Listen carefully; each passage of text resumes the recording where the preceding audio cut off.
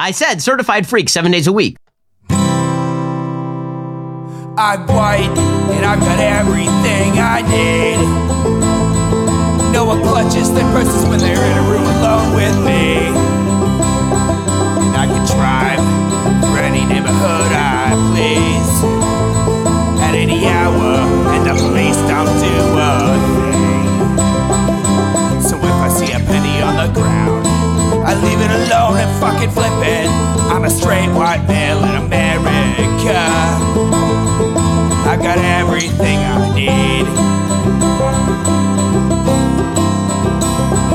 I'm a guy getting paid more than a girl with a degree. And I can walk down the streets after dark, no one wants to rape me. And I can get a girl pregnant and just as easily flee. Just like my straight white male dad did to me. So if I see a penny on the ground, I leave it alone and fucking flip it. I'm a straight white male in America. I've got all the luck I need. I've got a pile of broken mirrors and I'm walking under ladders and I'm spilling tons of salt, but to me that doesn't matter, cause my skin and my gender and my orientation are the best things to have if you live in this nation. I recommend it highly.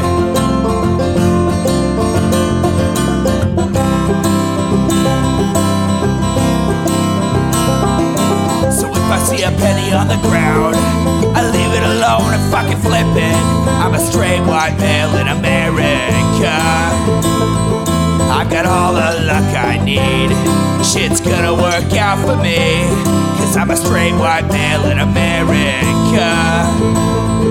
I've got all the luck I need. Hello, welcome to the Intellectual Dollar Tree. We do this show live on Twitch at 7 p.m. Pacific, Wednesdays. I'm producer Dave, and you can find me on Grindr. And I am HK Perrin. You can find me on Mastodon at hperrin at port87.social. And you can find me in the Twitch chat as Sylphweed. I feel like we've done this before, but here is Jordy Pete and Ben Shapiro. Hello, everyone. I'm pleased to announce my new tour for 2024. Beginning in early February and running through June, Tammy and I and an assortment of special guests are going to visit 51 cities in the U.S. You can find out more information. I thought for a second there he was going to say 51 states. As well as accessing that would have been so much better. Ticketing information. I'm going to use the tour to walk through some of the ideas I've been working on in my forthcoming book. He is Canadian, so. We Who Rescue Canada, the 51st state. I'm looking forward to this. I'm thrilled to be able to do it again, and I'll be pleased to see all of you again soon. Bye-bye. I think almost all postmodernism is a form of projection. And so when they suggest that all narratives are about power dynamics. What if I think that you're doing projection right now, little Ben? I think what they are saying is they wish to use their narrative as a power dynamic. Narrative, they understand, is the thing that drives human beings. And so what they do is they read their own. I think food is the thing that drives human beings. Narrative like victim-victimizer into every narrative. So it must be that every narrative is driven by an underlying power substructure because their narrative, they believe, is driven by an underlying power substructure. Underlying power substructure. Is that similar to a power substation? It's like a foundation made of Jell-O.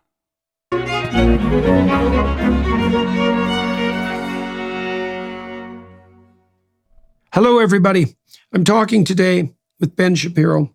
Ben and I have had occasion to speak privately and publicly a number of times, and he participated in that. I mean, you work for him. Released last year. Yeah, no shit. You work. We know you. No shit. You've spoken to him. We've been able to deepen and extend the dimensions of our conversation as we progressed.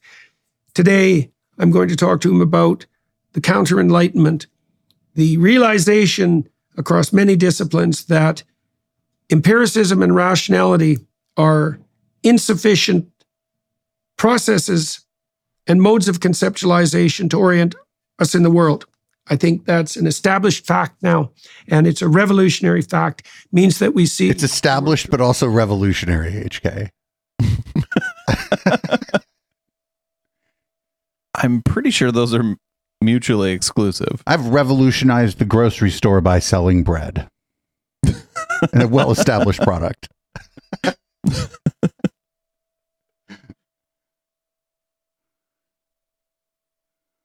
Through a story. And so Ben and I are going to talk about just exactly what that means. Not least about the fact that the left, in particular, the radical left, has insisted that the fundamental story that the world should be viewed through and is inevitably viewed through is one of power. That leads to the victimizer narrative that characterized Marxism, and that now so bitterly characterizes whatever the hell it is that we have in front of us now.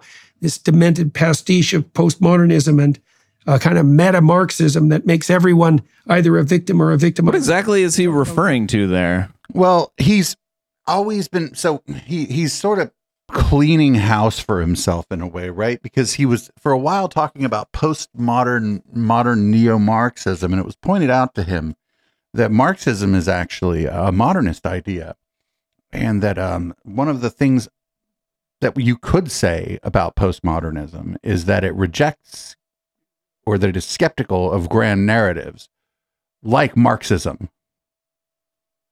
Okay. You could say that about it. It doesn't mean you have to, and I didn't have to. And I didn't even really know much about any of this shit until fucking we started doing this show. I just thought, I was like, why is this guy so mad at that ugly painting?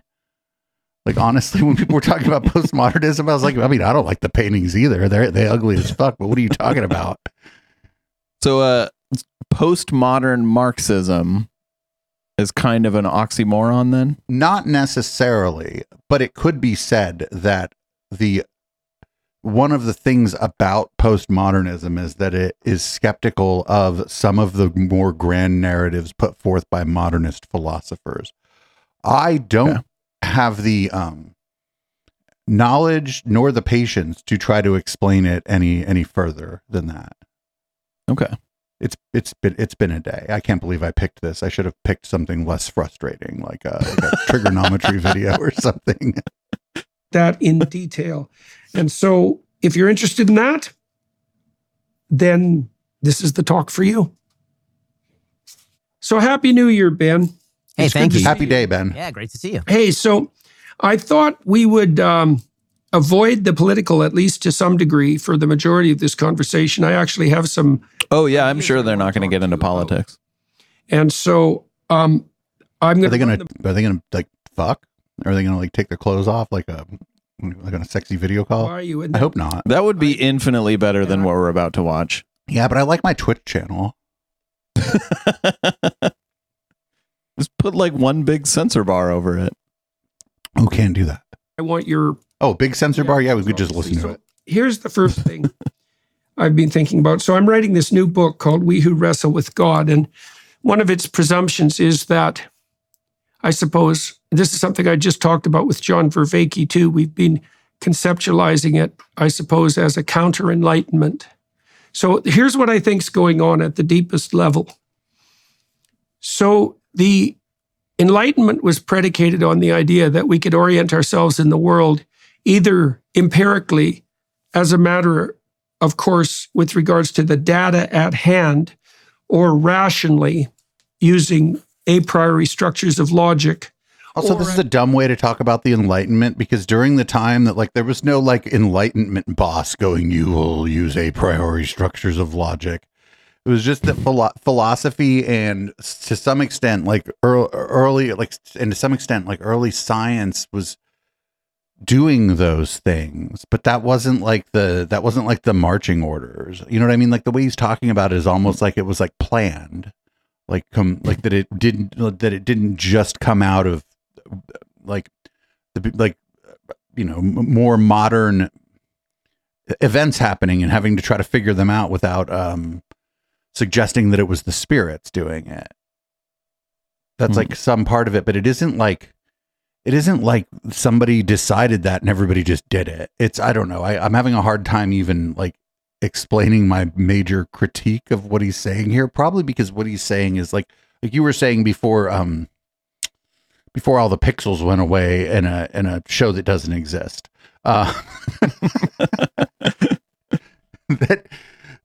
That now I forgot what I'm saying. maximally pretentious. Yes. as a combination of both. But that turns out to be wrong, which is what the postmodernists figured out. And it wasn't just the postmodernists. The AI engineers figured it out at the same time, the cognitive scientists. But I can't believe it. Did you know that postmodern...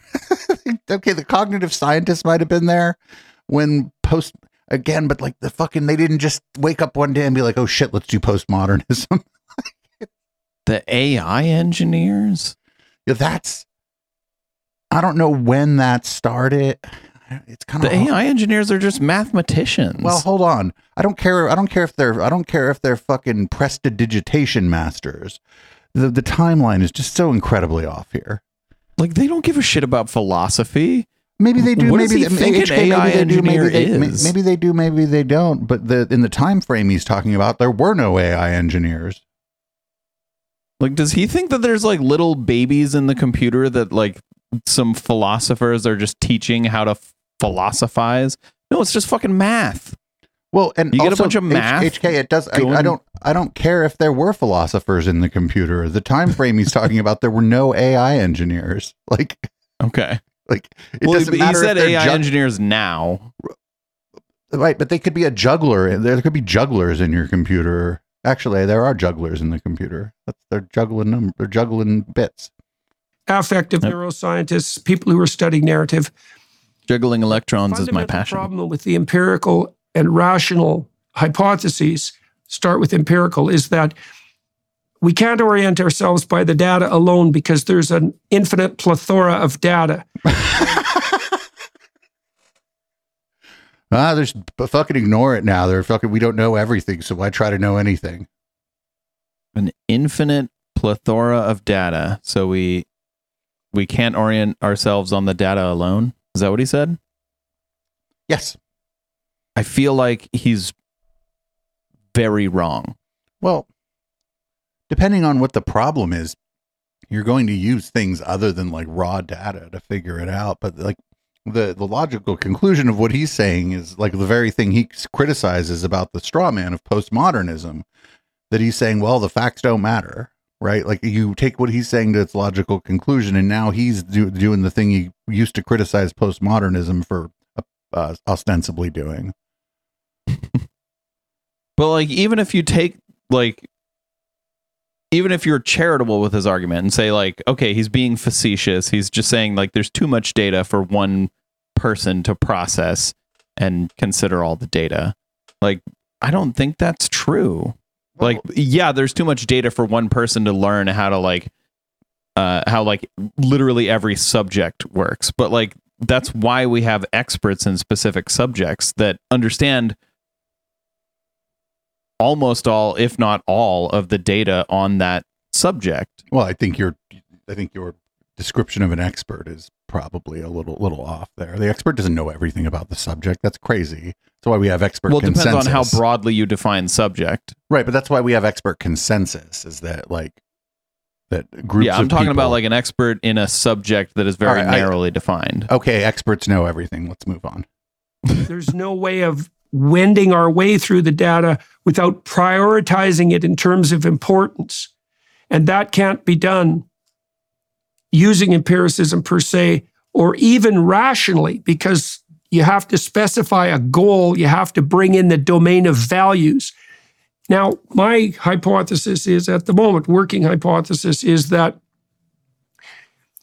this structure that we use to prioritize the facts so that we can navigate forward is, when described, a story. A story is a representation of a hierarchy of attentional priority.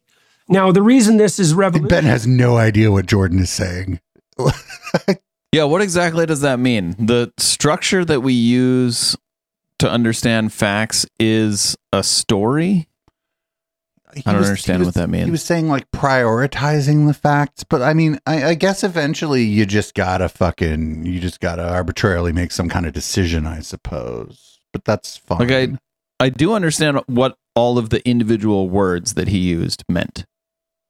But when strung together in that way, they sound like the ramblings of a lunatic. Yeah, Ben has no idea what he's talking about. Absolutely not. Ben has no fucking clue what he's listening to here. Okay. I think, is So I'm not because alone then. it puts the story back at the center of the stage. Okay, so I'd like your comments about that first, and then Good luck, Ben. I feel sorry. Everybody, we're rooting for Tiny Dancer Ben here, trying to figure out what the fuck he just listened to. I will never root for Ben Shapiro. There is a chance Ben's just going to go and talk about something else. Watch. Ben's just going to fucking act like nothing was just said. Watch. Well, I mean, he's not wrong then. to the next part of this. I mean, I think that that's totally true. When you say that you have to have some sort of value totally true. frame to determine exactly how you view the data, that's obviously true, because as you say, there's an entire ocean of data out there, and how you prioritize which data is more important is dependent on how you value that data. That's true, in everything from abortion to the trolley problem. Anytime I don't think that's true. It's not how you value the data. Like, I don't prioritize, like, when I'm determining whether to believe something, right? I don't prioritize, like, do I value this data more than some other data? I think I you determine, do. like, is it trustworthy? Is that what he means? I think that you're giving us a version of like rationalism or logical sort of logical inquiry that I make fun of. Actually, I think we all do that. We all come to everything with like, we all are going to put more weight on certain things as we evaluate a set of claims based on the things that we care about. But there's no problem with that. And nobody ever suggested that means you're wrong, or that you have to do that or you go crazy. Well, I think that would predispose you to being wrong, right? Because then that we're would all be wrong, dude. Then you're the only one who examines everything. Your brain works differently than. I'm just as fallible as everyone else. Come on. Well, then what I'm saying is, like, go ahead.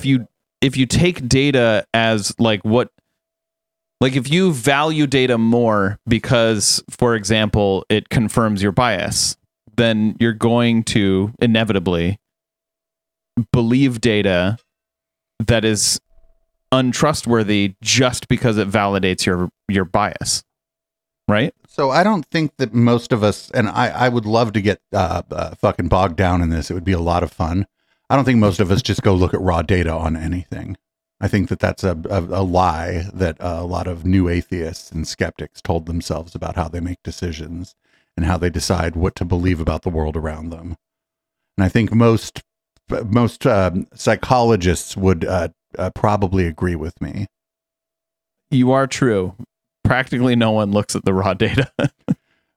So I think that the reality of it lies somewhere in between. Between just straight up confirmation bias and looking at the fucking data and just importing data and spitting out the right decision or whatever. Like, I think the reality actually lies somewhere in between, and our values, the things we care about. It doesn't mean that that's not to say that it's just all confirmation bias. It's just like for example, there are things I don't care about, and so I'm not going to look at data on them.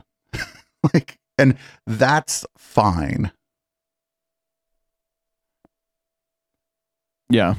Some sort of dilemma about what human beings should do. The should is a question of values, and you can have as many facts as you want on the utilitarian after effects of that.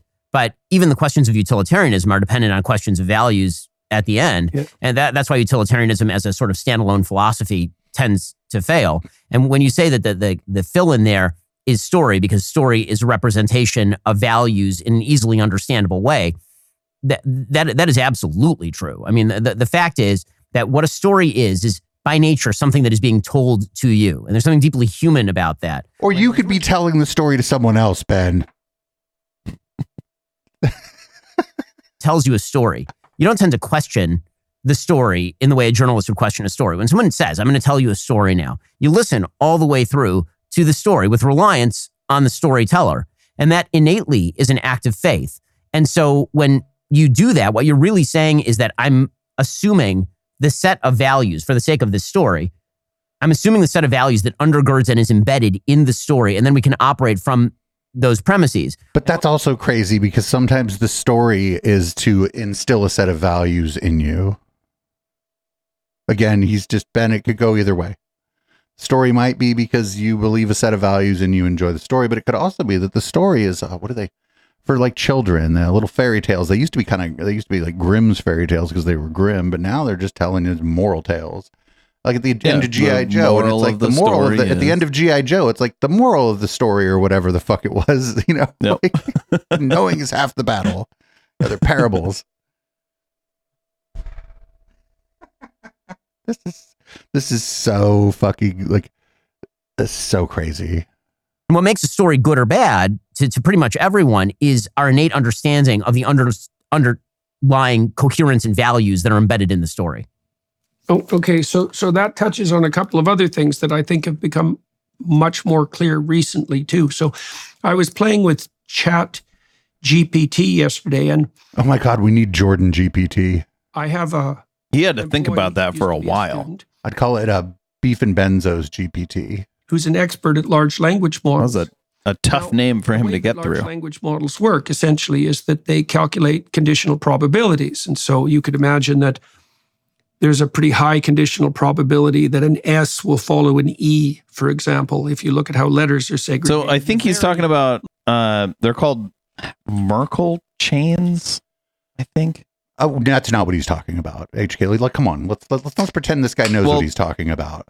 Markov chains, thank you. Yeah, like that's statistical probability. Like he's like 12 years behind on AI. And also, he's saying, well, the S might come after the E. Now he's just doing the spelling bee. Right? Like, get out of here, dude.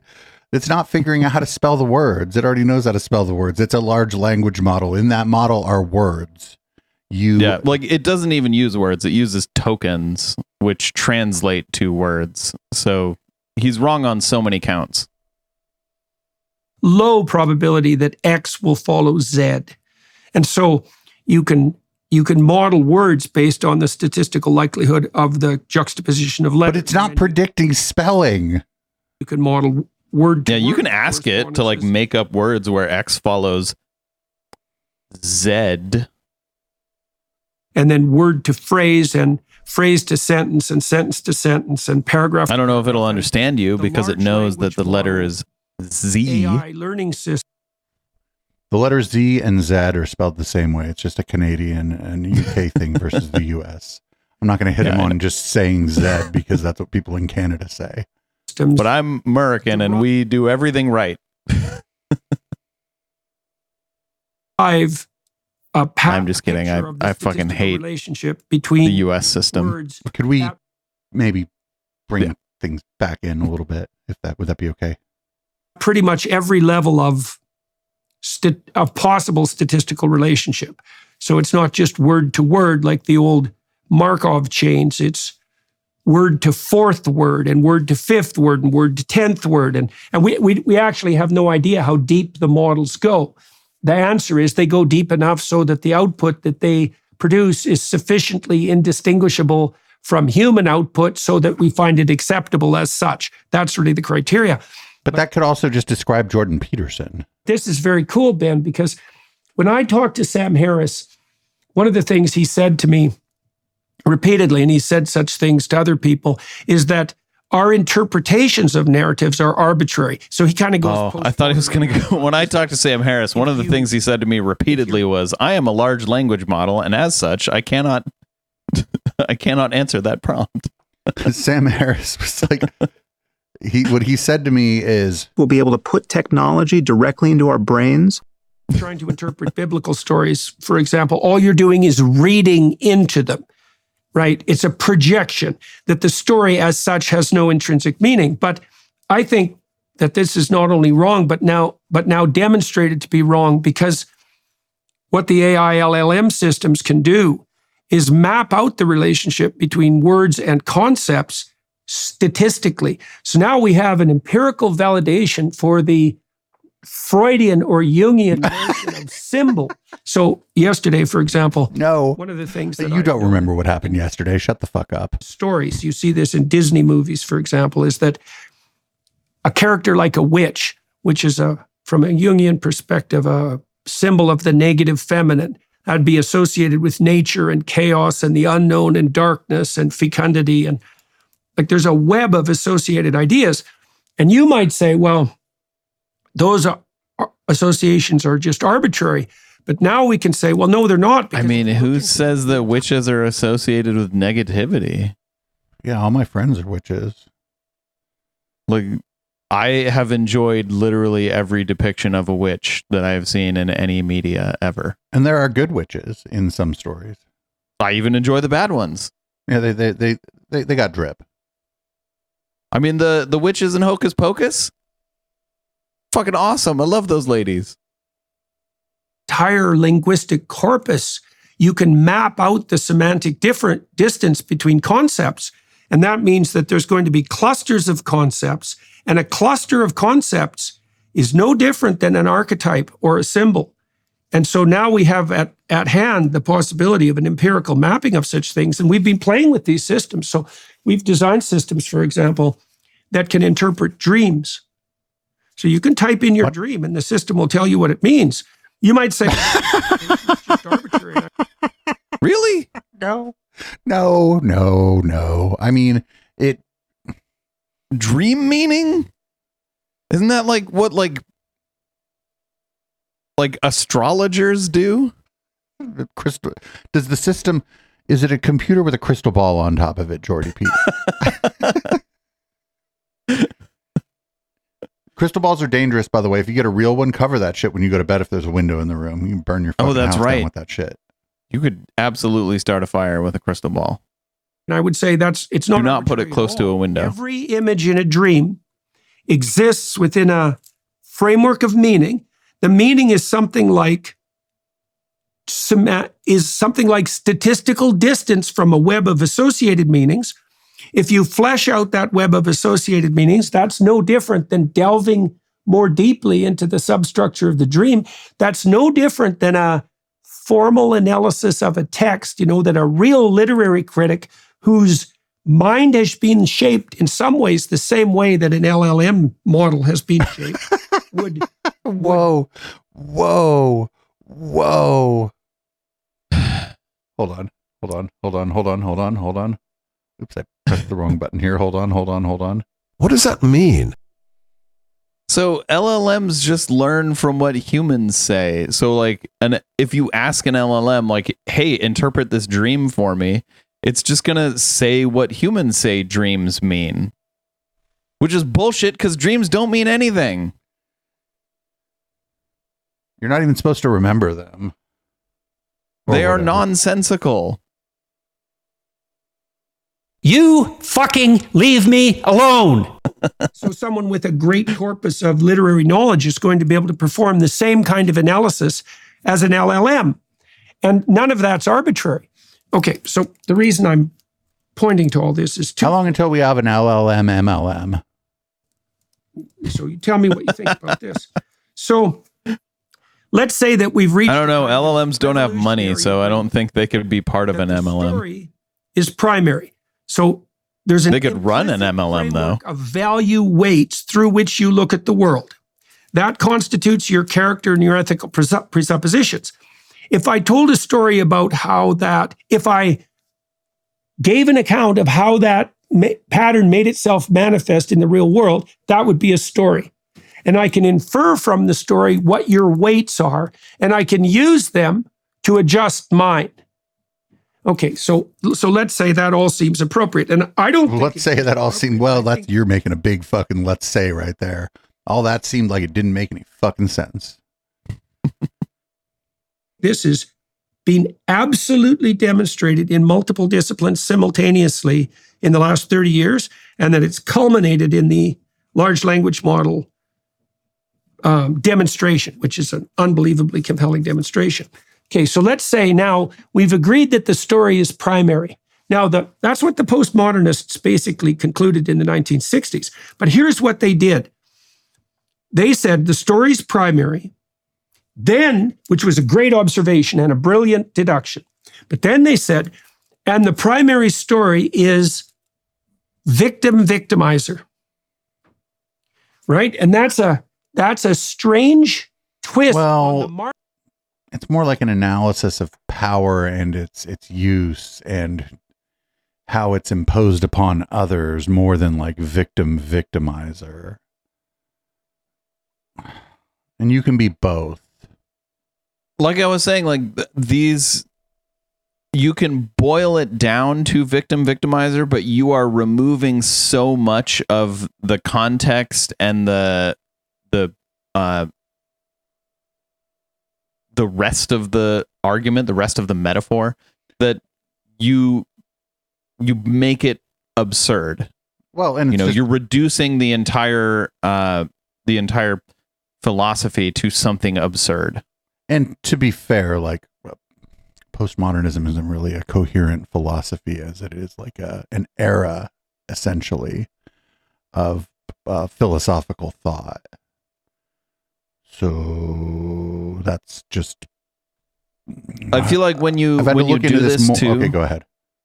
When you do this, and when you take a field of philosophy, or when you take an argument that has a lot of structure and pieces, and you boil it down to something absurd like that, you boil it down to the point where it's inaccurate, where rather than fighting some sort of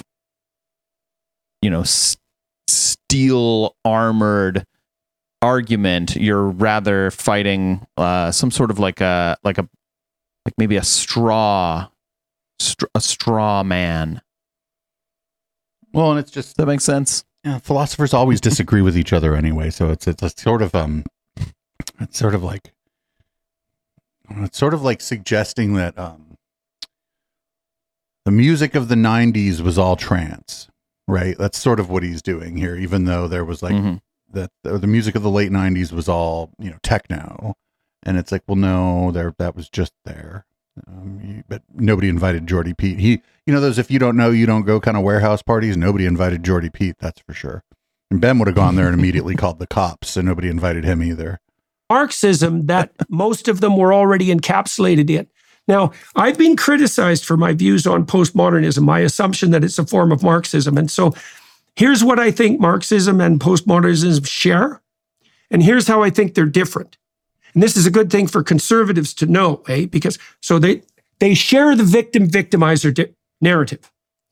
And that in itself isn't Marxist. That's a variant of the story of Cain and Abel. It's the ancient way of viewing the world through the lens of resentment. And Marxism was a variant of that. Now, the postmodernists dispensed with Marxism, and they did that partly. Okay, so this is just, there's a story and somebody got fucked over.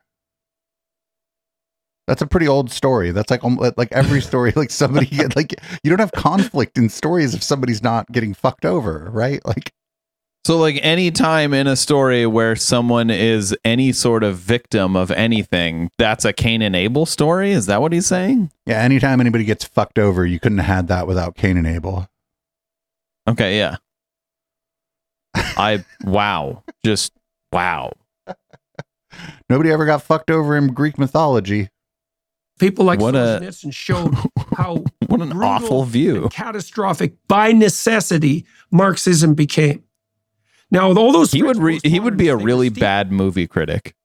Did Marxism? They didn't want to. I would actually pay to watch him do like movie critique.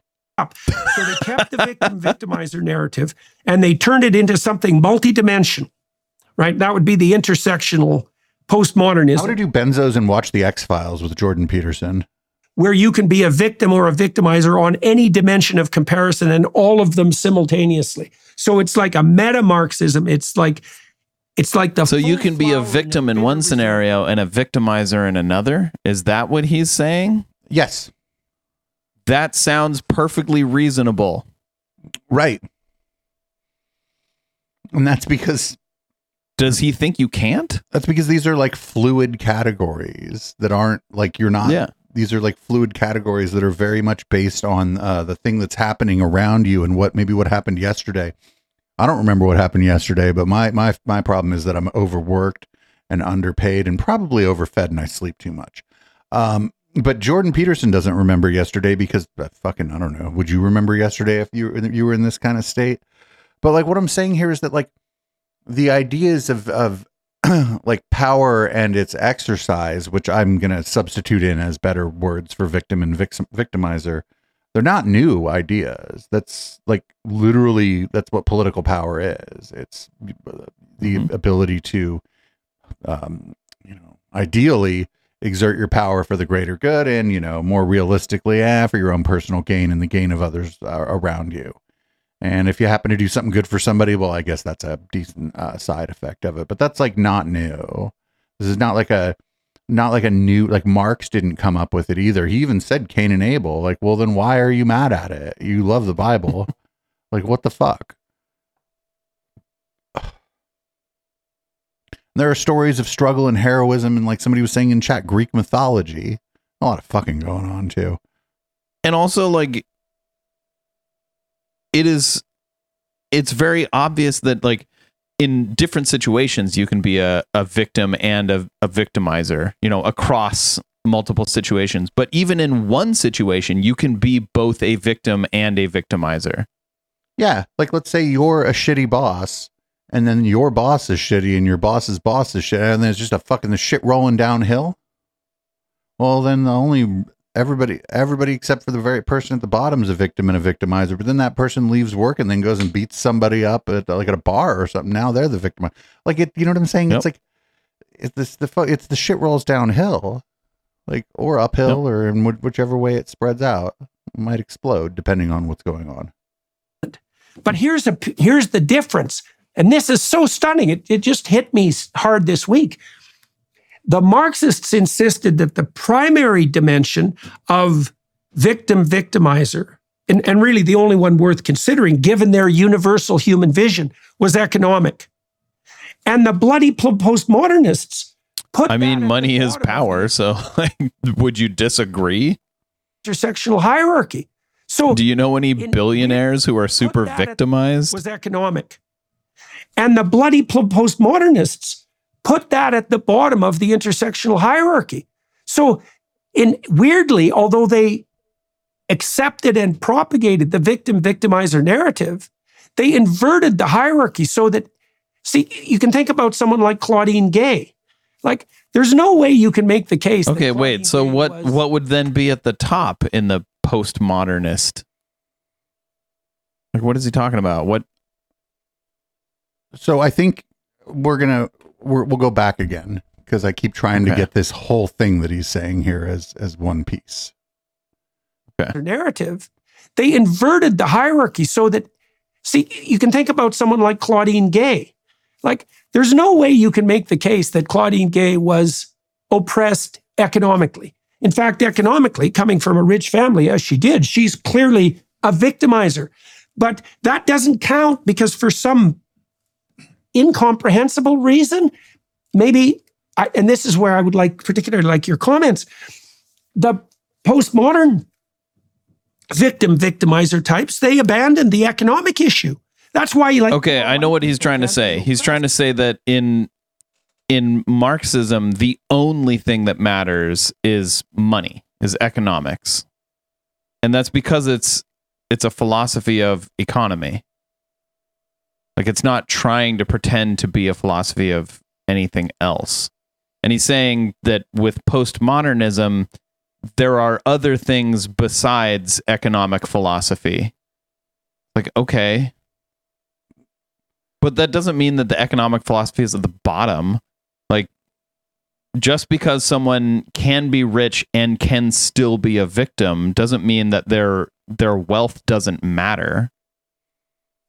Yeah, like, I think he's just wrong here in saying that, like, they both have a pyramid and the pyramids are opposite. Like, that's just untrue. Communism, Marxism it solely focuses on economics because it's an economic philosophy. So, and he was talking about Claudine Gay. She was, I think, Harvard, Yale, something. She was the head of that. and she got removed after, I don't know, the Palestinian protests or whatever, and Congress called her in and like yelled at her, and she didn't have what they thought was the right answer. So in that case, yeah, you are on the power hierarchy. If the Congress wants to, Congress and like a giant media machine wants to make a demon out of you, and sometimes maybe it doesn't matter how much money you have, and it's not like she's a billionaire, right? Like, yeah, I would say it does matter how much money she has, and she didn't have enough. Even though, like, I think the most compelling case you can make for the victim-victimizer narrative is on the grounds of economic inequality. Now, I'm not saying you can make an overwhelmingly powerful case for it even there, but if you were going to make a case, that would be, you got to give Marx credit for at least identifying that as perhaps the cardinal dimension of potentially tragic inequality. wait a minute, no, you can do victim-victimizer narrative. Like, there's a much easier way to do it. Like, you come home every day and your partner whoops your ass. Boom. Victim-victimizer. It's like the easiest one. Mm-hmm. So, okay, so what do you think about that? The prioritization of Marxism as, or the victim-victimizer narrative as the cardinal orienting story of mankind, and then this weird inversion of Marxism that characterizes the radicals that we see today. I mean, I certainly think that there's a lot of support for that idea, right? There are a lot of philosophers who, for example, have treated Marxism not as an outgrowth of a capitalist economic theory, but actually as a sort of perverse and twisted outgrowth of a misread of Christianity. That Christianity suggesting that the meek will inherit the earth, but on an economic level, the meek aren't inheriting the earth. Therefore, there must be some form of class exploitation that's going on. And so reading Marxism as a weird offshoot of Christianity rather than a weird offshoot of capitalism is Yeah, but that's like that's just some weirdo that you know. Like, I'm pretty sure Marx was an atheist. one way of seeing that in a misread of Christianity. Yeah, that is really stretching it. I mean, he's just trying to, he's like, okay, listen, I got to say some weird shit here too.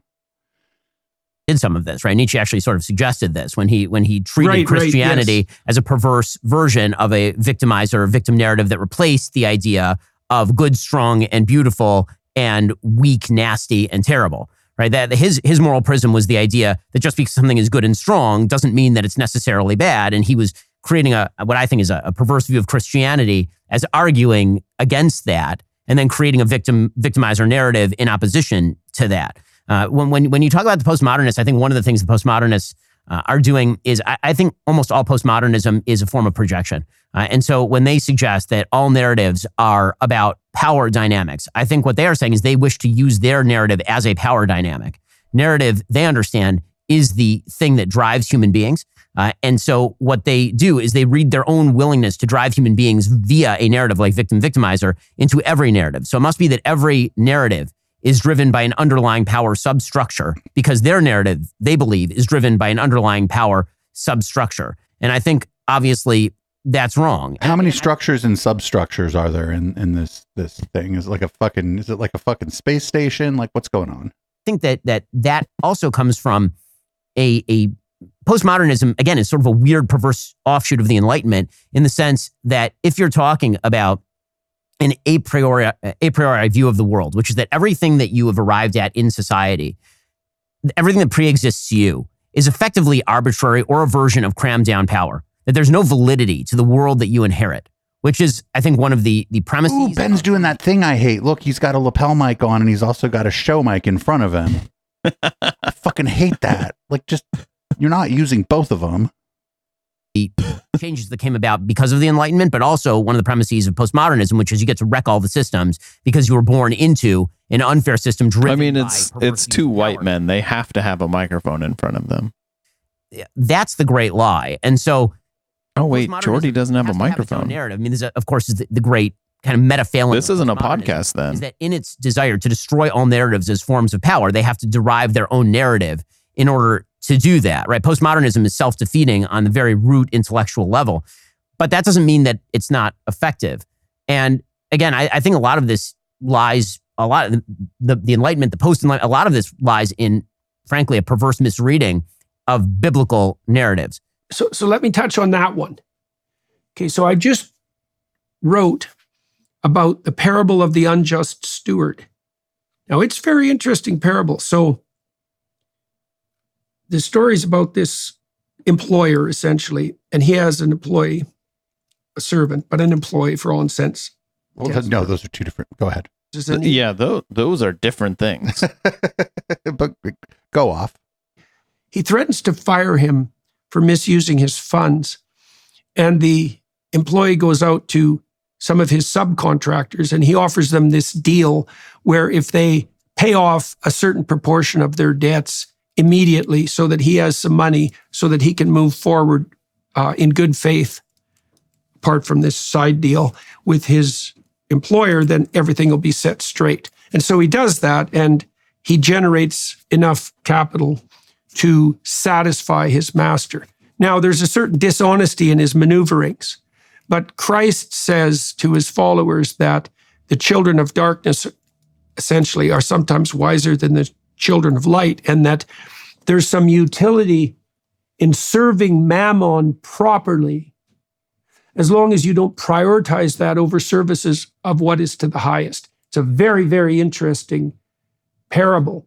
And I'm sure it is, but I'm not sure that like he relayed it in any sort of way that a human being would understand. Yeah, what the fuck did that mean? That was not a parable. That was like half of a story. And it also described a Ponzi scheme. Yeah, or maybe embezzlement. Illegal use of funds. Shady big business practices. As you mentioned, there's a reading of Christianity that has what you might argue is like an anti-materialist, anti-capitalist, pro-socialist bent. But I believe that a close reading of yes, if you read the words that Jesus Christ said, yes, you get that impression because that was the words Jesus Christ used. Puts that interpretation completely off to the side. There is an emphasis that those who claim false power will be held to account for that, and that those who are just and good but marginalized will be brought to the center. But that has nothing to do with an essential narrative of like fundamental oppression. It's a much deeper idea than that. That true virtue will be rewarded and false virtue punished, even if the false virtue is associated with material prosperity, right? That the truth will be revealed.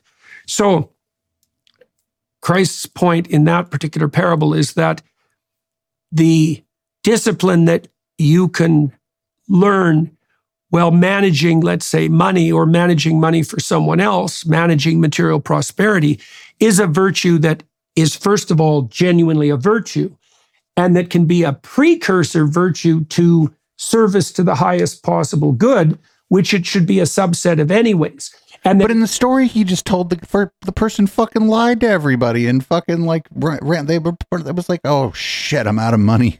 Oh man, one of my people is asking me to make them whole, and I don't have the money. Got to get more investments. That sounds like Bernie Madoff. Yeah, the half of a story he just told. Yeah, the story of Bernie Madoff. It can't just be tossed off casually as, all service to material prosperity or life more abundant is because of its materialism or its capitalism to be regarded with extreme suspicion. And it's also not money that's regarded. It's not money that's regarded as the primary sin in the Gospels either. It's love of money, and that means the prioritization of money over God. It doesn't mean the pursuit of life more abundant. This is also a place I think where the Jewish tradition has got things very right, because my sense is there's a laudable emphasis in the Jewish tradition on the goodness of a good life, right? The material, present, physical goodness of a good life. And that is different than that spiritualized reading of Christianity that makes everything in the material world like damned and corrupt by definition. Yeah, it's a very weird take on Christianity, that Christianity is all about vows of poverty. I mean, given the development of the Western world as the richest civilization in the history of the world, and driven largely by religious Christians. I mean, if you look at the generation of... it's not if you consider like what Jesus said. Like if you ignore what Jesus said, then sure, it's a weird interpretation of Christianity. But if you consider the words that Jesus is supposed to have said, then no, it's a perfectly valid interpretation of Christianity based on the words of Jesus. I mean, like baked into this, that the thing people forget is like a lot of people who, throughout history, it used to be, by the way, that you weren't even allowed to read the fucking Bible, that the fucking priest or whatever was supposed to be the one to tell you what was in it. And now anybody can read the Bible, but that doesn't mean that somebody who claims to be a Christian has ever done so. And like they don't go to church probably. Like this is like a the way they're I'm having a rough time with this, like trying to like put into words what I'm trying to say. Christianity is a cultural and political identity, much more than it is a belief in what is said in the Bible. There we go. Yep. And it probably always has been.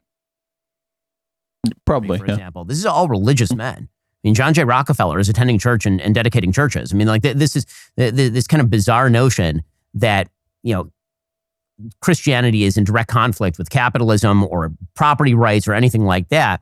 It's obviously foolish. Christianity, maybe not, but Christ, yes. That Marxism is a bastardization in many ways of a misread of the Bible. And I think that so many of our problems, because let's be real about this, the Bible shaped the modern world. And so that means that even the perverse offshoots of the Bible shape the modern world. And so even the victimizer narratives that we see in the Bible, many of them are deliberately or maybe not deliberately missing the point. I mean, when people look at the Cain versus Abel narrative and they say that what that story is actually about, for example, is Cain being he's vicious and he treats himself as a victim, and Abel's the victimizer, and therefore he kills Abel, and therefore he's punished. The reality is what that story is about is him recognizing the sin of that. I think that the Cain and Abel story, what's fascinating about the Cain and Abel story is everybody misses the end of the Cain and Abel story. The very end of that story is not just Cain going wandering in the wilderness. It's that he's the first person in the Bible who actually does repentance before God. He says, I've sinned. And then God marks him with the mark of Cain. And the mark of Cain is meant to protect him, right? The mark of Cain is not meant to mark him for murder. He says, I'm going to wander, I'm being an outcast, people are going to kill me. And God says, I'm going to give you this mark specifically to protect you because you've repented of the victimizer sin. What? America is currently experiencing an invasion. A lot of people of the victimizer sin. That's what he repented for? What? If you associate success of any sort with power, oppression, and corruption, and we should say that when success goes wrong, by the way, it does go wrong in the direction of power, right? So that power is a corrupting force, and there is a narrative of power. It's just it's not the fundamental narrative. When Cain tears down his ideal, right? Because his ideal is clearly Abel. It's Abel he wants to be, and he wants the relationship between Abel and the divine to characterize his life. And then he destroys that completely in a fit of absolute spite and resentment. And that's when he goes to God and says that his punishment is more than he can bear. And that's because if you do tear down the ideal, like if you identify success with oppression, then, well, all your success instantly becomes nothing but evidence of your evil. Well, you can't imagine, as a psychologist. But success at what? And you're not a psychologist anymore. Understanding how reward works. I can't imagine a conceptual scheme more devastating to the function of the natural reward systems than to associate the attainment of a goal with what's most malevolent. Right? There's nothing worse you can do than that. And, to give the devil his due. So one of the things I've been thinking, tell me what you think about this. I've been writing about this with Jonathan Pajot. We wrote an article for the Arc. Oh, Jonathan Pajot is the guy who, remember we were watching that thing where they were in that weird coffee shop like place, and the guy said, demons, like literal physical demons. They gave him that like, you mean figurative. And he's like, no, physical. Yeah. Real demons. You don't mean like real. No, I mean real demons that really exist in our world on the earth. Yeah, it's that guy. Yep. All right. This topic, Pajot walked me through one of the images in the book of Revelation. And in the book of Revelation, you see the whore of Babylon on the back of the beast that represents the state, this multi-headed beast. So the multi-headed beast is sort of a degenerate version of the unity of the state.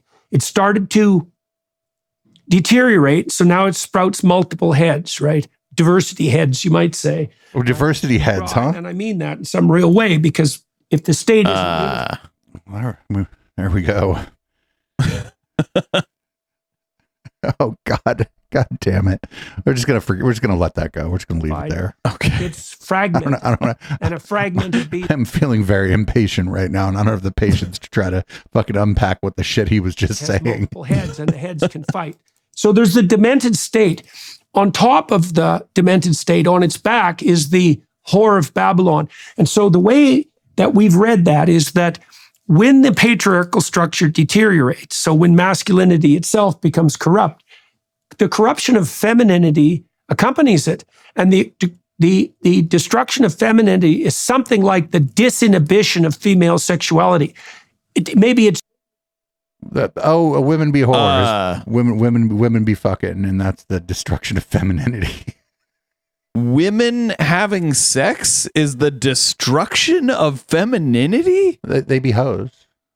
Wow. Holy shit. Hold on. Where'd it go? There's some whores in this house. transformation into What a marketable fucking commodity. wild That's thing the to say.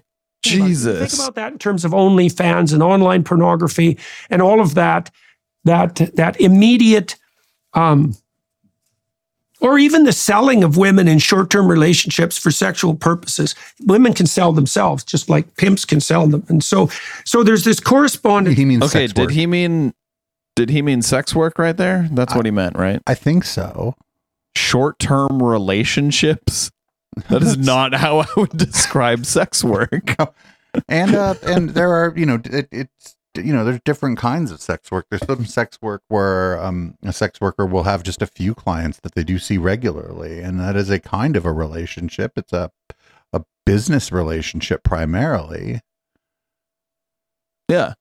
Like, if I were to, let's say, agree with someone to buy a certain amount of product from them, let's say some sort of illicit substance that I wanted to light on fire in front of my face and breathe the smoke from. It's now legal. Okay, so some legal substance that I wanted to light on fire.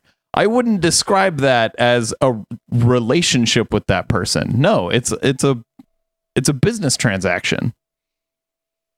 And if he just means like short term, well, no, he said for compensation. That's weird. Fucking weird. There's also men who are sex workers. Between the beast, the patriarchal beast destabilizing, and then the feminine destabilizing. And of course, it has to be that way because one sex can't destabilize without the other. Now, what's cool about this? One sex can't destabilize. Okay, so I think what he's saying is like if men lose their willingness to subjugate women, then women won't be subjugated. I think that's what he's saying.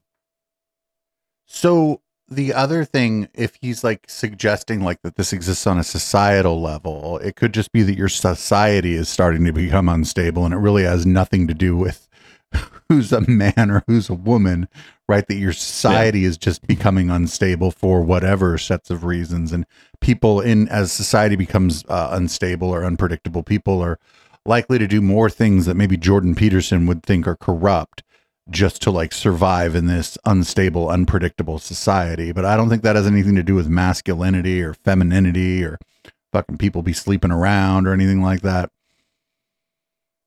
And also I would ask him like, why then would it be a bad thing for masculinity to be destroyed and femininity to be destroyed in the way that he's saying that they are?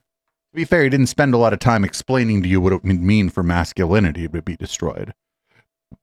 I mean, it sounds like he's implying that it means men not being willing to subjugate women in every aspect of society.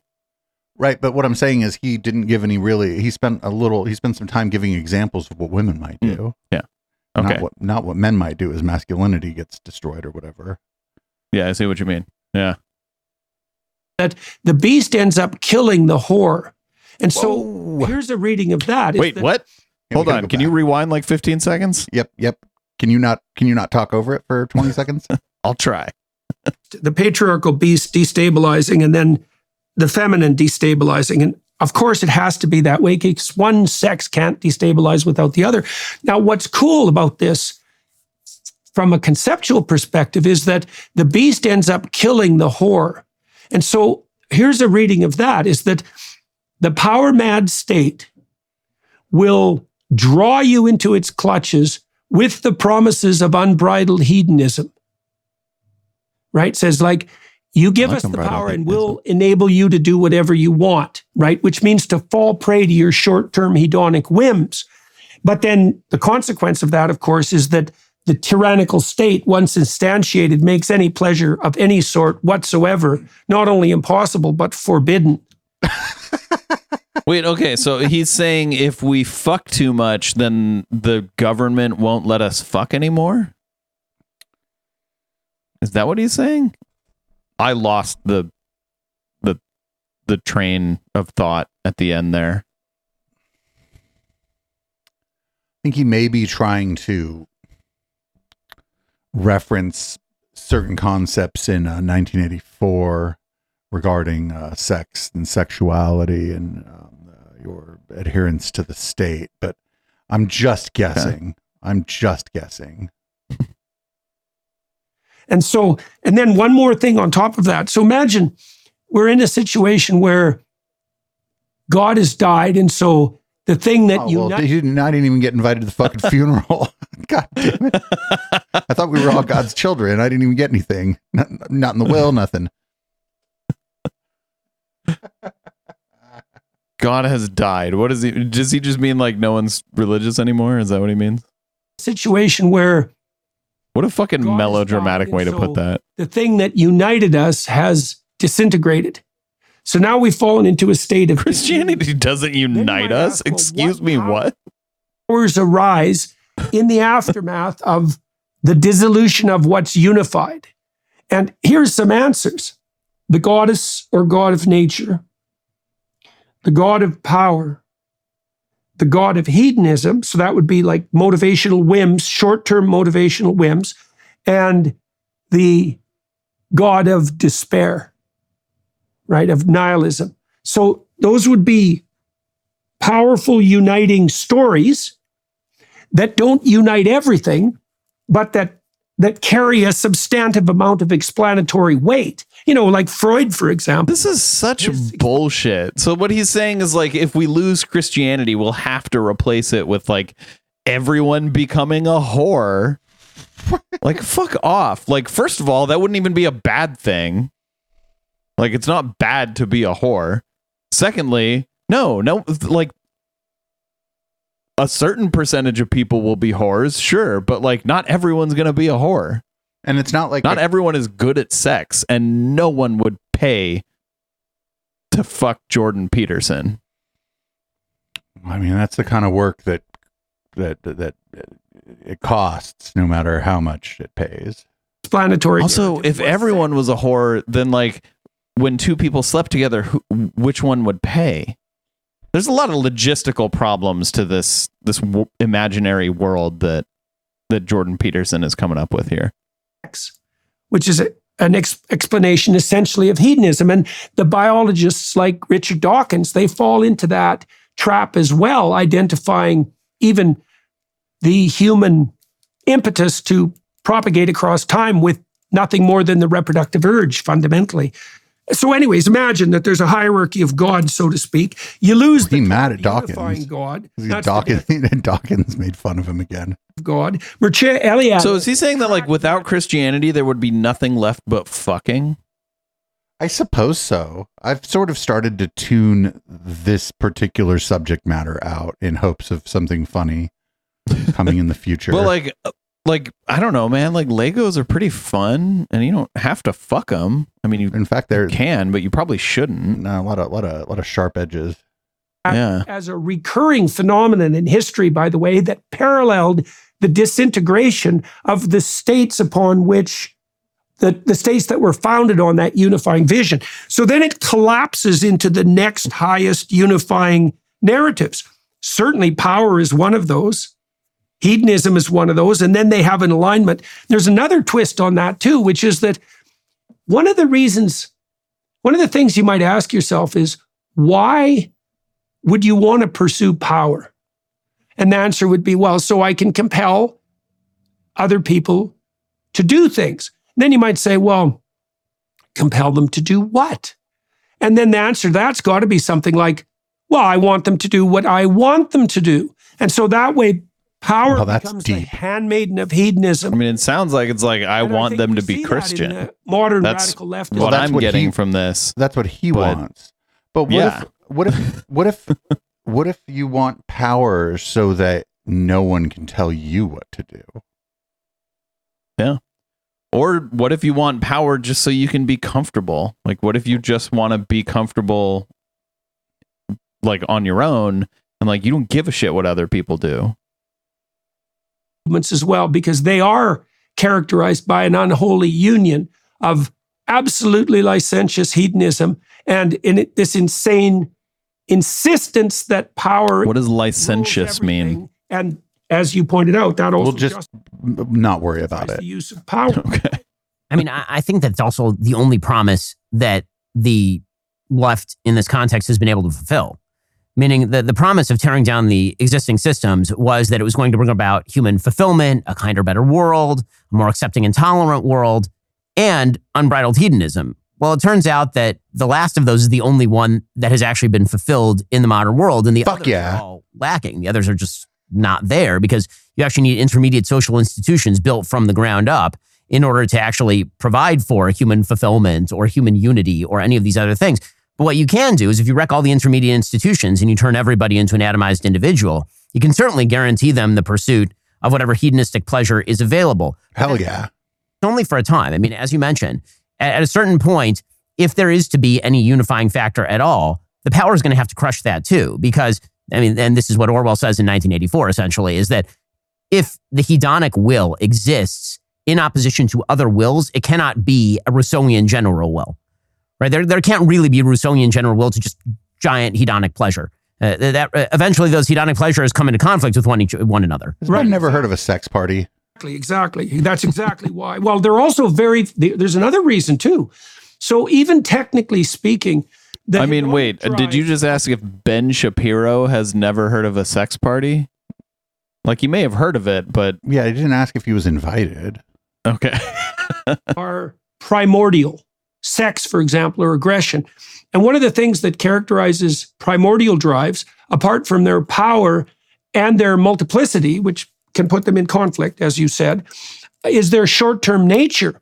So one of the things Pajot has walked through with me is, this is a very smart idea too. So Matt, was the demon in the room with you when this happened? The unifying structure of the meta-narrative deteriorates, and what you get emerging are a variety of states of potential domination. Can somebody AI some glow sticks into his hands and put techno music behind him while he's doing this?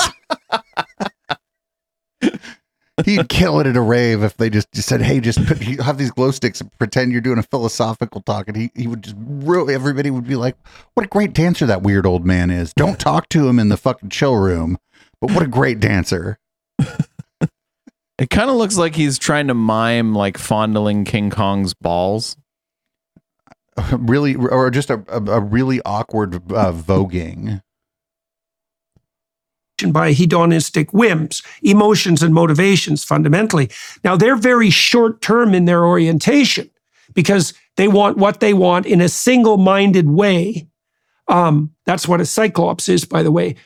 They want no, a cyclops is a monster with one eye. That's what a cyclops? What? Well now. I did look up that word that he used, licentious. It just means lacking moral restraint, especially in sexual conduct. In question. So it means fun. Is that what I want now for me is not the principle upon which any social relationship can be founded, right? Because if it's for what if I want a social relationship and I want, like, fuck you, only dumb now, fuck. which is, by the way, the identity claims of the radical leftists, right?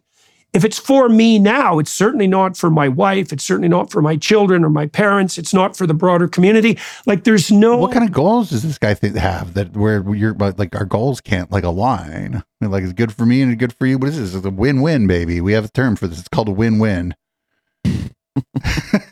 Like, come on, man. This is like, I would just be like, my counterpoint is the idea of a win-win. And then he would just start bleeding out of his ear and die. There's no productive, generous, reciprocal altruism in atomized individualism. And so then it can't survive. So one of the things we are seeing, I talked to Louise Perry about this too, on the sexual revolution front, is that even without government suppression of sexuality, let's say, what we're seeing is a wide-scale abandonment of sexuality, such that this is particularly true in Japan and South Korea. I think it's 30% now of young people in Japan and Korea under the ages of 30 are virgins. We see it now that half of women in the West are unmarried at 30. Half of them won't have children, and 90% of them will regret it. We see the wide scale. 90% of them, wait, half that don't have kids, 90% regret. I just don't know where you're getting this number. And I also don't know if 30% of people like being virgins till 30 is like necessarily that high. I don't know. Like, I don't know. It's probably a bit higher than before. Like, I have heard that like the current generations have the least sex out of like all of the generations since like the 1920s. But like, does that matter? And like this stuff having necessarily to be self-reported, how do we know that we live in how do we know that some of it might not be that even if it's an anonymous survey, people are sometimes inclined to lie just to make themselves feel cool, right? Like, yeah, maybe people in the 70s were lying. Yeah, that's what I'm saying. I mean, it doesn't have to be one or the other, but like, as attitudes change, it might be that more people are just kind of okay with the fact that they're not afraid that the survey is going to make fun of them, right? Yeah. Like, or they don't associate that necessarily with being, bad or whatever. I don't know if it's on the upswing or not. People seem to think it is, but these are like kind of self-reported surveys. So I just wonder if like younger people are just like it's just less. Like, especially among men, I wonder if it's like the idea that sex is some kind of masculine conquest having been like pushed down, like that it's not viewed in that way as much as it once was. So now it's like, if you haven't had sex, you don't feel so bad about it because it's not like some goal that you were trying to accomplish in the first place, because like times change. I don't know if that's all of it, but it might be some of it. Yeah. And it could be temporary. Could be like just a fucking an anomaly, like the things fucking were just anomalous for a little while and they'll go back to normal later. I don't fucking know. But like, and also like you'd have to show, like, before I was going to worry about it, you'd have to show that that's a bad thing, that results in bad outcomes. Well, in Japan, it may because they are they don't really do a lot of immigration there. So if people aren't fucking, not having kids, yeah, but like, then their society will decline. And if economic success is going to be defined by infinite exponential growth, then, well, if your population of your society is declining, how can you compete in the construct that a good economy means constant and oftentimes exponential growth, Sure, but infinite growth is not sustainable. As long as we've got one planet. And here I thought it was, and that was what I was saying. Yeah, of course it's not. Yeah. But that's like that's what it's constructed. And so I don't. What would it matter if Japan in 50 years has 5% less people than it does now? I don't know why it would matter. Yep. But that's because of the economic system. The economic system that we've constructed doesn't allow for that, which seems crazy because it is. Yep. The only way we really accept 5% of less people in a place than than there were before is if America bombed the shit out of them. And only America, right? Because we'll be mad at any other country for bombing another country. Well, no, but I mean, we're just we're allowed to do it. We're just the best at it. We're also allowed to do it because we're the one in charge of whether you're allowed to do it. Right. Pornography, right? And you could think about that as the ultimate expression of short-term hedonic gratification. But or it's just an adult film. Consequence of that, and the consequence of that, like, is that the ultimate expression of short-term hedonic? What did he call it? Gratification? I don't think he's ever done nitrous oxide, so maybe.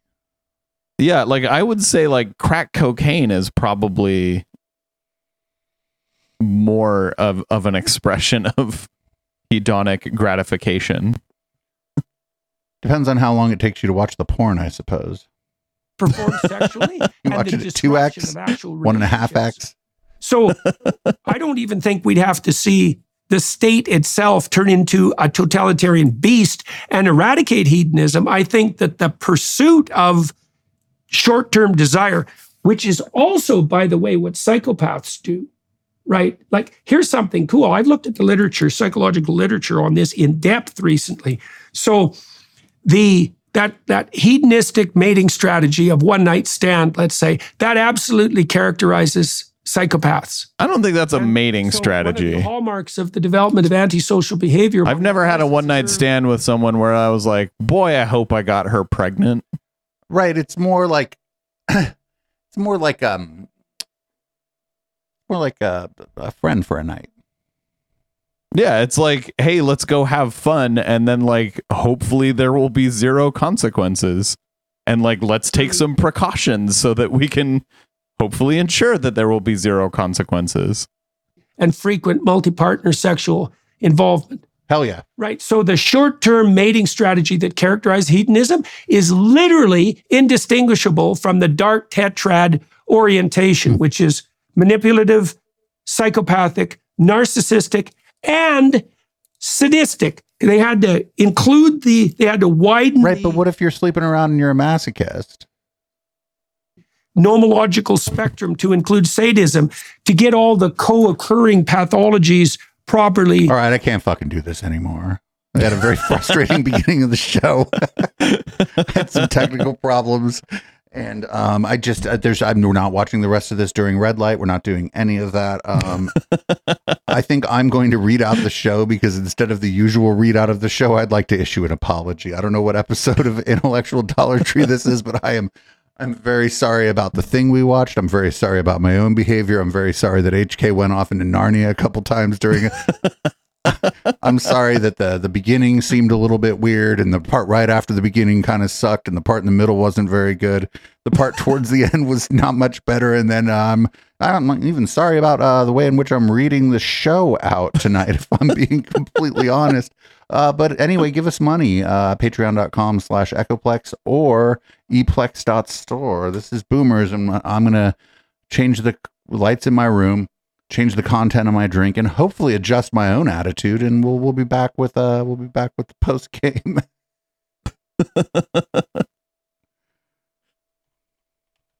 I'm also sorry that it took me that long to bring up the song.